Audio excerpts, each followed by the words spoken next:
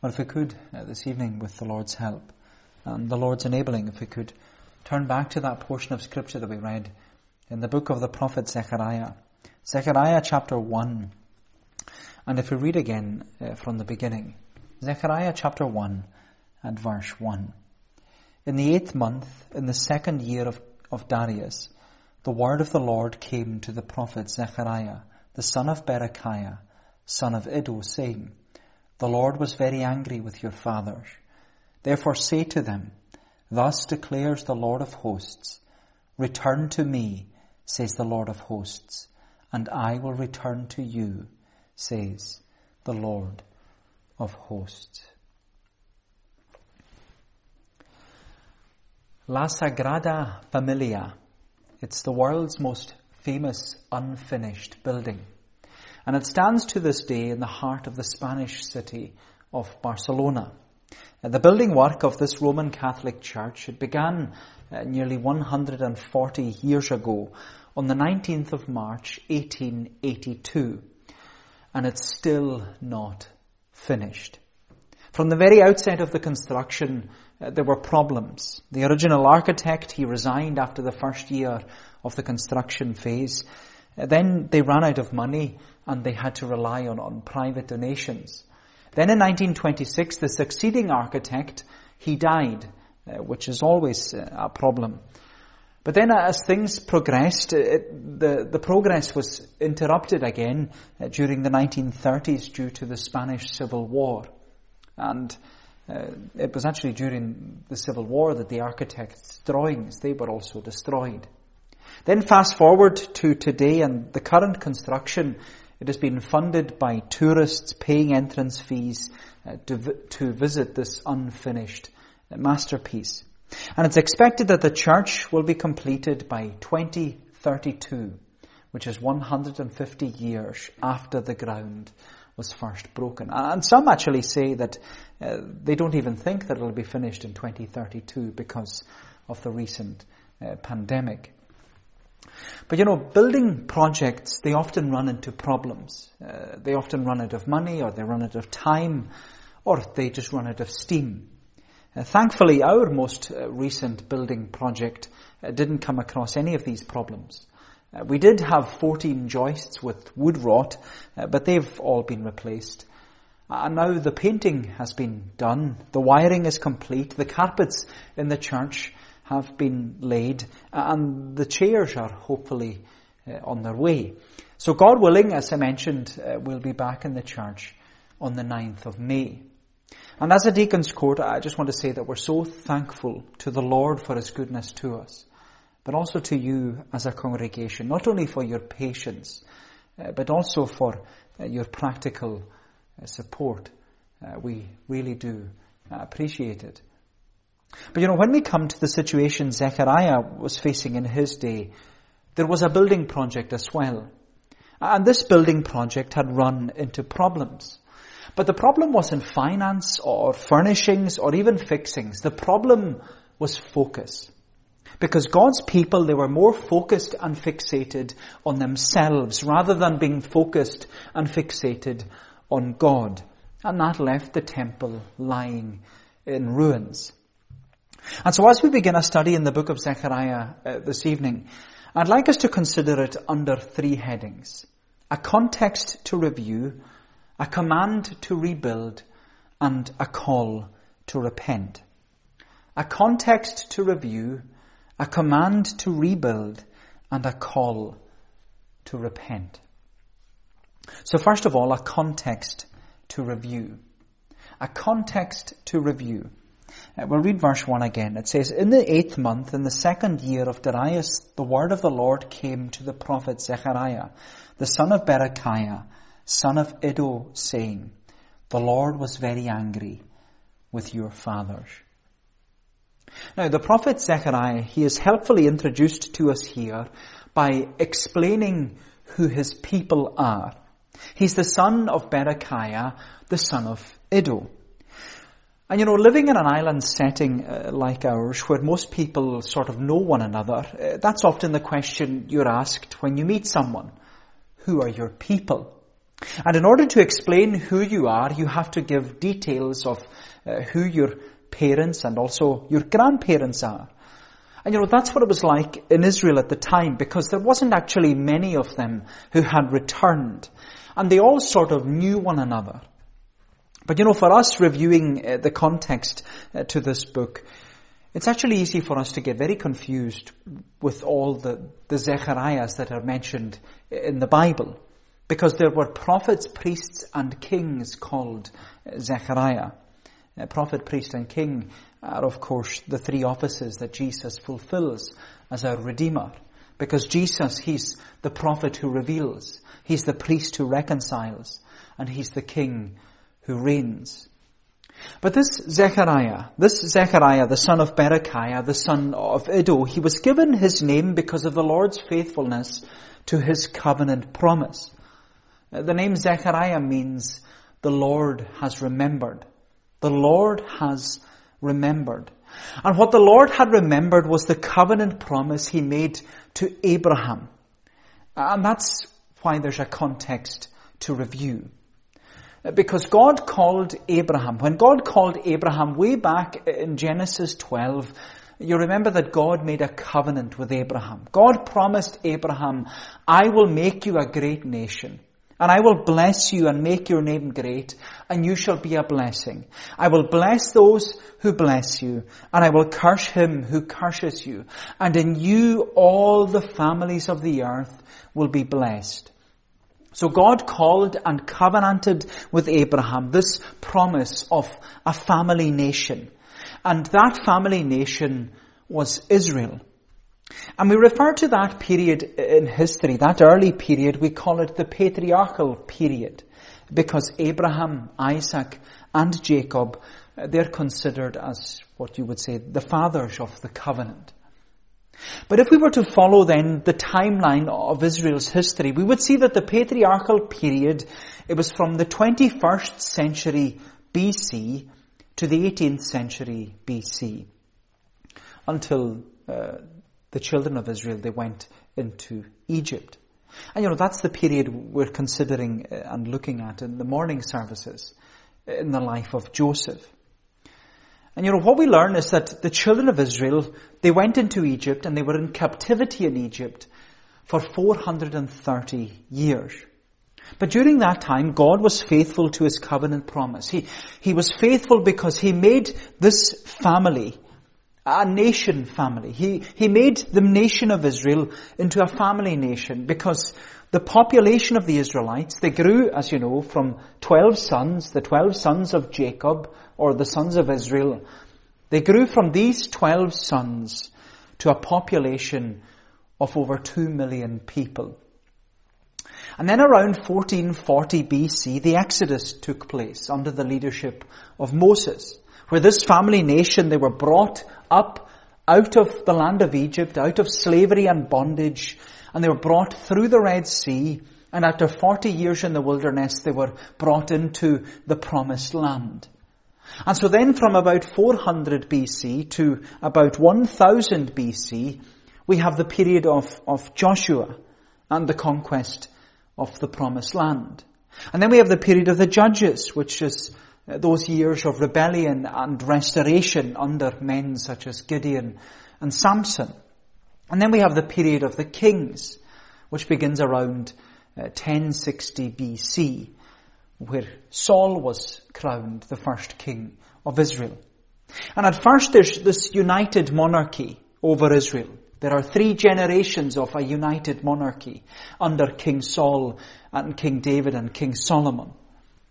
And under the reign of King David, there was peace in the land with the surrounding nations. Under the reign of King Solomon, there was growth, and the temple, the first temple, was built.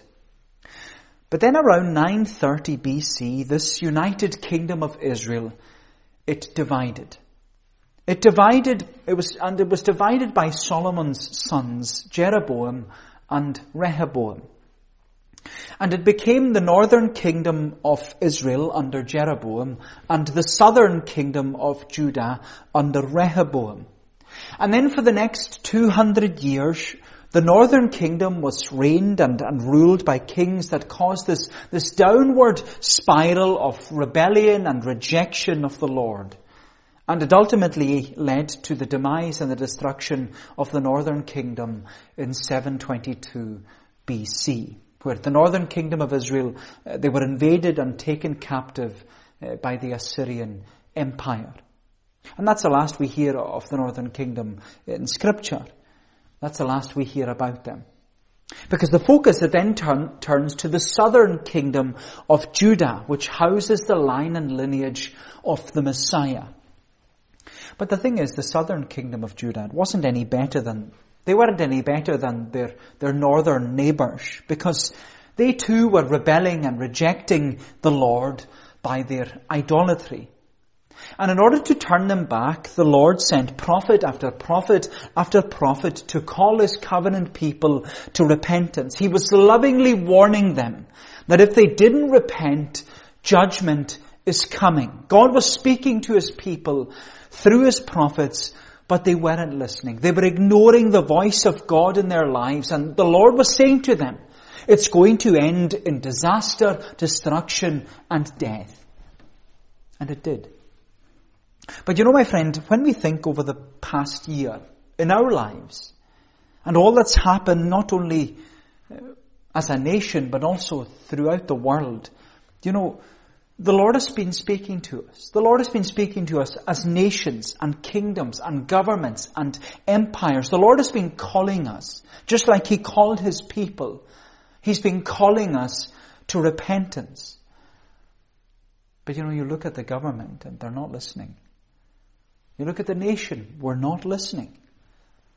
You look at the world, we're not listening. And if we don't learn from history, it's going to end in the same way it ended for the Israelites. It's going to end in disaster, destruction, and death. Because that's what happened to the Israelites. In 605 BC, the Babylonian army under the rule of King Nebuchadnezzar, they invaded this southern kingdom of Judah and they took them captive. They took them captive into Babylon. And then in the summer of 586 BC, the Babylonian army, they destroyed the temple. They ransacked the palace and they burned Jerusalem to the ground. It was a scene, as God promised, a scene of destruction, devastation, and death. And as Jeremiah had prophesied years earlier, the Israelites were to be in captivity in Babylon for 70 years. They would be made to live in that place for 70 years and live there in a foreign land under the rule of a foreign king, and they were going to be made to worship foreign gods. Now, we often think that the story of the Old Testament ends with exile.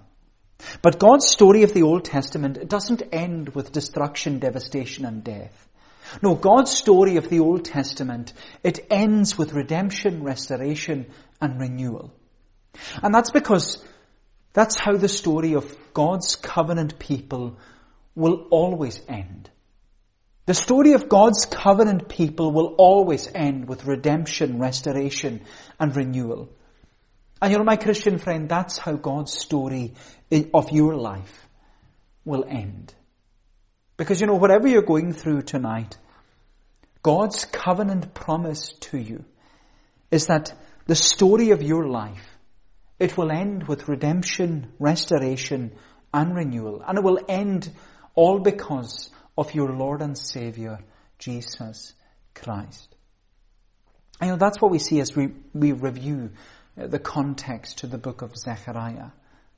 Because in 538 BC, and in fulfillment to Isaiah's prophecy, which had been prophesied 150 years earlier, in 538 BC, Cyrus, king of Persia, he released the Israelites from captivity in Babylon, and he commanded them to return to the promised land and rebuild the temple. And you know, what's remarkable is that the Lord not only used King Cyrus to free the Israelites, he also used King Cyrus to finance the Israelites. Because King Cyrus, he provided funding to rebuild and to restore the temple. And so after living in lockdown in Babylon for 70 years, the Israelites, they finally returned to the promised land in 537 BC. And they returned with the hope of a new beginning. They returned with excitement and enthusiasm and eagerness to get the work done, to clear the rubble and restart the restoration project. But as we see in this book, it wasn't long until they ran into problems. It wasn't long until they ran into problems. Which is why we see, secondly, a command to rebuild. A context to review. And then secondly, a command to rebuild. A command to rebuild. Look at verse 2. The Lord was very angry with your fathers. Therefore say to them, thus declares the Lord of hosts, return to me, says the Lord of hosts, and I will return to you, says the Lord of hosts.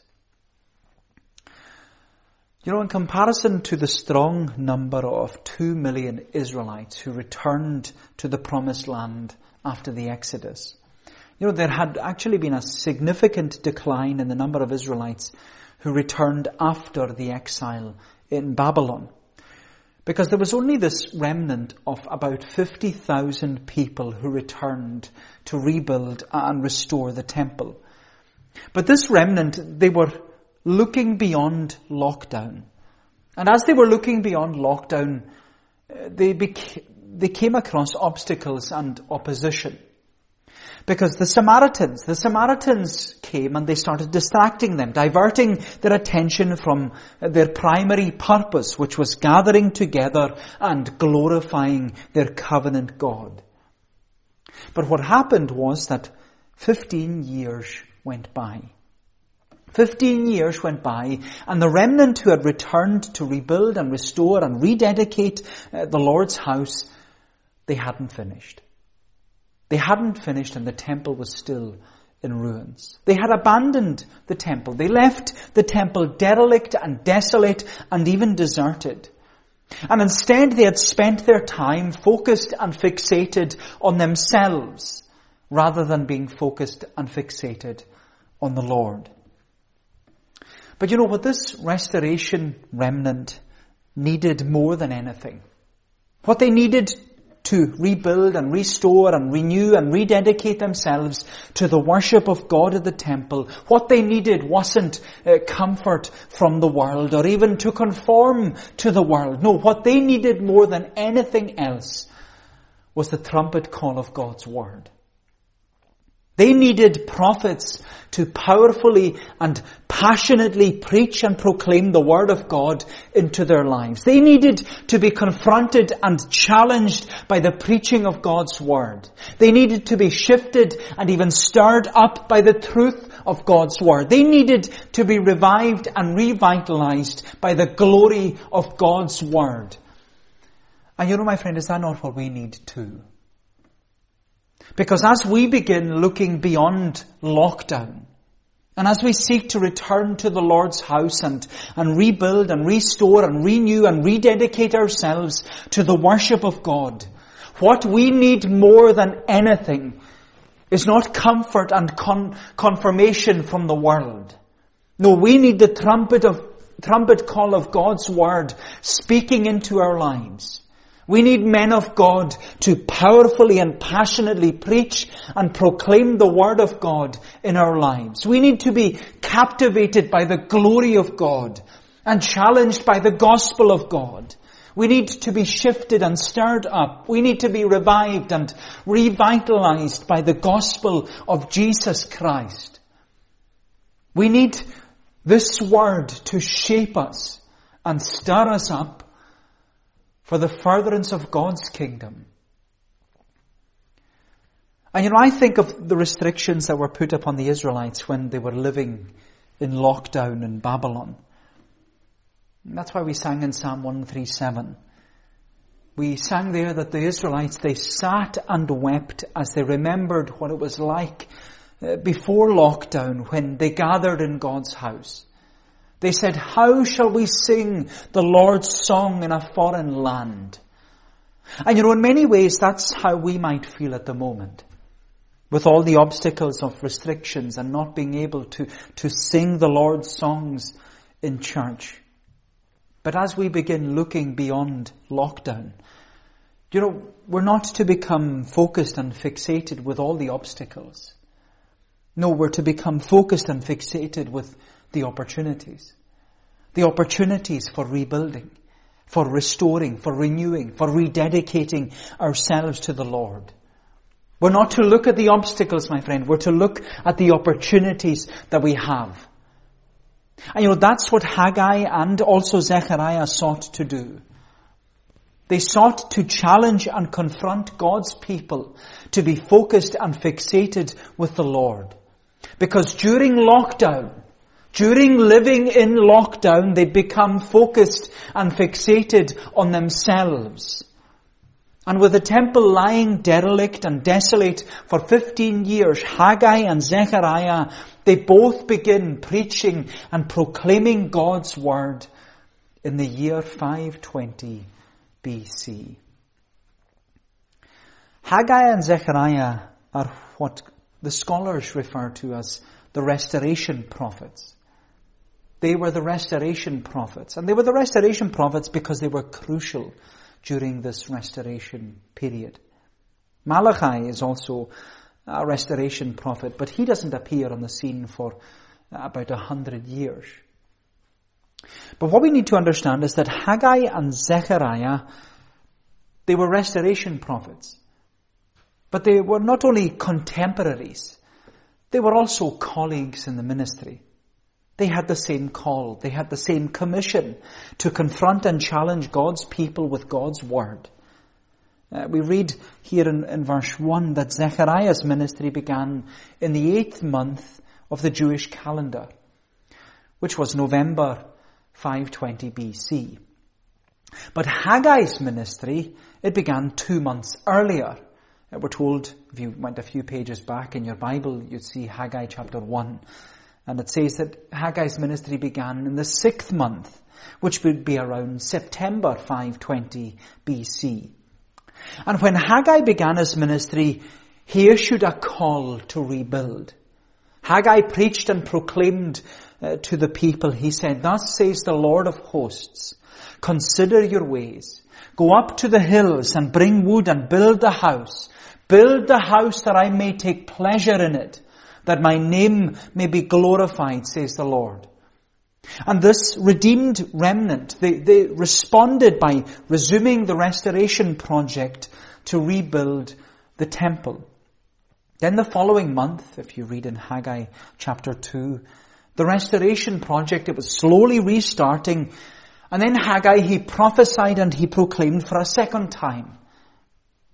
And in his commentary, the late Professor John L. Mackay, he suggests that he gives actually a detailed date of Haggai's prophecy in Haggai chapter 2. He says that it took place on the 17th of October, 1520 BC. I don't know how he worked it out, but that's the date he gives. And what Haggai asked the remnant that day was a very relevant question as they began looking beyond lockdown. Haggai asked a relevant question to the remnant. He asked, "Who saw the temple in its former glory? And how do you see it now?" Who saw the temple in its former glory? And how do you see it now? It's a great question for the remnant who had returned, because many of them had seen the temple in its former glory. Many of them had been alive and had attended Solomon's temple before they came to live in lockdown in Babylon. Many who belonged to the older generation, they remembered the former glory of Solomon's temple. They remembered what it was like gathering at the temple for all these annual feasts and festivals. They remembered the throng of people who would come from all over the nation and gather in Jerusalem. They remembered the thousands of people there and the buzz that there was at the festivals. They remembered the Lord's songs as they all walked up to the temple in Jerusalem singing, "I joyed went to the house of God. Go up," they said to me, "Jerusalem, within thy gates. Our feet shall standing be." They remembered those glorious days. And Haggai was asking them, who saw the temple in its former glory? And how do you see it now? And Haggai, he asked that small remnant this relevant question because as they stood around the ruins of the temple, the older generation wept while the younger generation wanted to work. The older generation wept while the younger generation wanted to work. The older generation saw the temple in its former glory, but now all they could see was rubble and ruin. But the younger generation who were born in lockdown, they were born in exile in Babylon, they never saw the temple in its former glory. They would have certainly heard about it. They would have been told about their history from the older generation. But what stalled and what stopped the rebuilding and the restoring of the temple was that the older generation wept while the younger generation wanted to work. The older generation wept while the younger generation wanted to work. And my friend, this should confront and challenge us as a congregation that we don't fall into the same trap. Because I know that our experience and our enjoyment of church, it's not going to be the same as it was before we were living in lockdown. Maybe not for a long time. But as we said, as we begin looking beyond lockdown, we're not to become focused and fixated with all the obstacles. Rather, we're to be focused and fixated with the opportunities. The opportunities for rebuilding and restoring and renewing and rededicating ourselves to the Lord. And we can only do that if both the older and the younger generations work together and do as the Lord has called and commanded us through the prophet Haggai. Build the house, that I may take pleasure in it, that my name may be glorified. But as an older generation, I know that it can be so tempting to look back at the past. It can be so tempting to remember the former glory. It can be so tempting to remember a bygone era and think how good it was back then, when there was someone from every home who went to church, and the church was full to the gunnels on the Lord's day. And it was a day where there was reverence and there was respect. And the gospel was preached with power and passion and precision. And coming to church was a spiritual experience. It was a Christ-centered experience. It was a God-glorifying experience. And yes, my friend, there were many things in the former days that were right. But there are also many, many things in the former days that were wrong. And we need to learn from the past, not live in the past. We need to learn from the past, live in the present, and look to the future. We need to learn from the past, live in our present, and look to the future. And now as the small remnant looking beyond lockdown, we need to make sure that we don't make the same mistakes as the remnant in Israel. We need to make sure that, as Zechariah says in chapter 4, that we don't despise the day of small things. We need to make sure that we're not weeping, but working. Because there's already a lost generation in our community that doesn't want to come to church. My friend, we need to make sure that as we begin looking beyond lockdown, that we return to the Lord's house to rebuild and restore and renew and rededicate ourselves to the worship of God. And that's why in the following month, in the month of November, that's when Zechariah's ministry began with a call to repent. Which is what I'd like us to consider lastly. A call to repent. A context to review, a command to rebuild, and a call to repent. A call to repent. Look at verse 3. Therefore say to them, thus declares the Lord of hosts, return to me, says the Lord of hosts, and I will return to you, says the Lord of hosts. Do not be like your fathers, to whom the former prophets cried out, thus says the Lord of hosts, return from your evil ways and from your evil deeds. But they did not hear or pay attention to me, declares the Lord. You know, like many of the prophets before him, Zechariah was both a foreteller and a forth-teller. He was a foreteller and a forth-teller. And as we study this minor prophet together, we'll see that a lot of what Zechariah prophesied and proclaimed, it was foretelling more than forth-telling. Because Zechariah, he received many visions and many promises about this coming Messiah. But in this opening section, Zechariah, he isn't foretelling, he is forthtelling.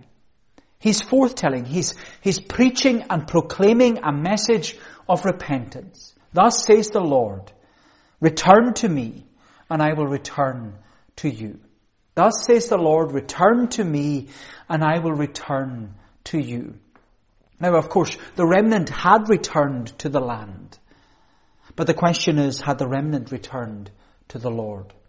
They had returned to the land, but had they returned to the Lord? They'd returned to the promised land of Israel to rebuild and renew and restore and rededicate themselves to the Lord. But the Lord wanted more than that. The Lord wanted not only a structural renewal. He wanted a spiritual renewal. He wanted the remnant to repent. He wanted the remnant to repent. Yes, they had returned to the land, but had they returned to the Lord? Thus says the Lord, return to me, and I will return to you. And this word return, it's often used in the Old Testament in relation to repentance. Because repentance, it's turning away from sin and turning to the Lord. Repentance is a change of direction. Repentance it's a change of, it's conversion. Repentance, repent and be converted. It's turning around. But more than that, repentance is not only a change of direction, it's a change of heart. It's a change of mind. It's a change of will. Repentance is reformation of your whole life. Repentance is recognizing Jesus as Lord, and that He is reigning over every area of your life. You know, it was the Puritan Matthew Henry who said, those who profess repentance must practice it. Those who profess repentance must practice it. And this remnant, they clearly professed repentance by returning to the land and rebuilding the temple. But they also needed to practice repentance. They needed to practice repentance by returning to the Lord. Return to me, and I will return to you. But you know, when you read through the book of Zechariah, his message was a call to repent because the Christ is coming. Repent because the Christ is coming. You know, in the years leading up to the lockdown in Babylon, the prophets had repeatedly preached and proclaimed the message, judgment is coming, you need to repent because judgment is coming. But the message which Zechariah preached and proclaimed is actually the same message that must be preached and proclaimed today. Jesus is coming. You need to repent because Jesus is coming.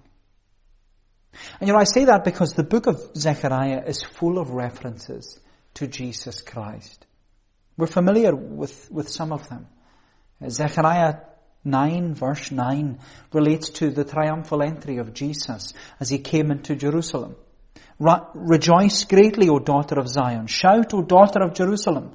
Behold, your king is coming to you. He is just and having salvation, lowly and riding on a donkey, a colt, the foal of a donkey. Zechariah 12 verse 10, it refers to the cross of Jesus. And I will pour on the house of David and on the inhabitants of Jerusalem the spirit of grace and supplication. Then they will look on me whom they pierced. And Zechariah 13 verse 7, it relates to the disciples. Awake, O sword, against my shepherd, against the man who is my companion, says the Lord of hosts. Strike the shepherd and the sheep will be scattered. Then I will turn my hand against the little ones. Do you know, my friend, the message of Zechariah, the message which Zechariah preached and proclaimed, it's the same message which must be preached and proclaimed today. That Jesus is coming. You need to repent because Jesus is coming. And as Zechariah prophesied, that message, it must be preached and proclaimed not by might, nor by power, but by my Spirit, saith the Lord. And you know, it was that command to rebuild and call to repent that the remnant responded. The remnant responded because within 4 years the temple was rebuilt, it was restored, it was renewed and rededicated to the Lord. And in 516 BC, after years of living in lockdown, the people once again celebrated the Passover.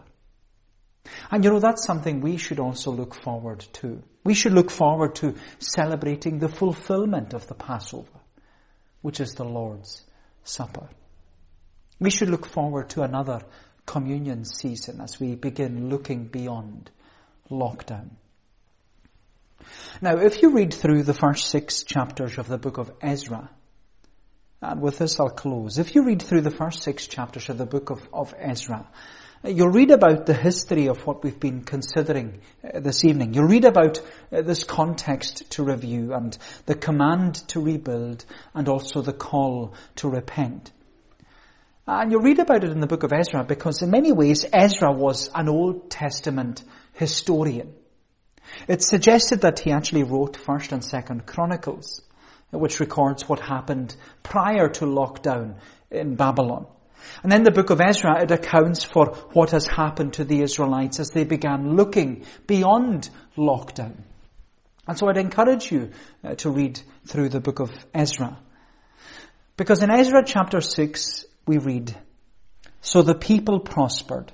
They prospered through the prophesying of Haggai the prophet and Zechariah the son of Iddo. And they built and finished the temple according to the commandment of God. The people prospered through the prophesying of the prophets, Haggai and Zechariah. And you know, that should be our prayer too, as we begin a study in the book of the prophet Zechariah. We should pray that we will prosper through the prophesying of the prophet Zechariah. So a context to review, a command to rebuild, and a call to repent. And God willing, next Lord's Day, we'll continue our study in the book of Zechariah. May the Lord bless these thoughts to us. And let us pray together. Our Heavenly Father, we give thanks to Thee that Thou art the God of history, and that history is God's story of redemption, that through the seed of the woman there will come one to crush the head of the serpent. And we give thanks that He came in the person of Jesus Christ, that He crushed His head, that He defeated death, He conquered the grave, and brought life and immortality to light through the gospel. And Lord, even as we begin this study in the book of Zechariah, that it would be a book that encourages us and challenges us and even equips us as we begin as a people and even as a nation, as we begin looking beyond lockdown. Oh Lord, so much has changed in our lives, and we wonder if it will ever go back to the way it was. But we give thanks that despite every change, Thou art the God who has not changed.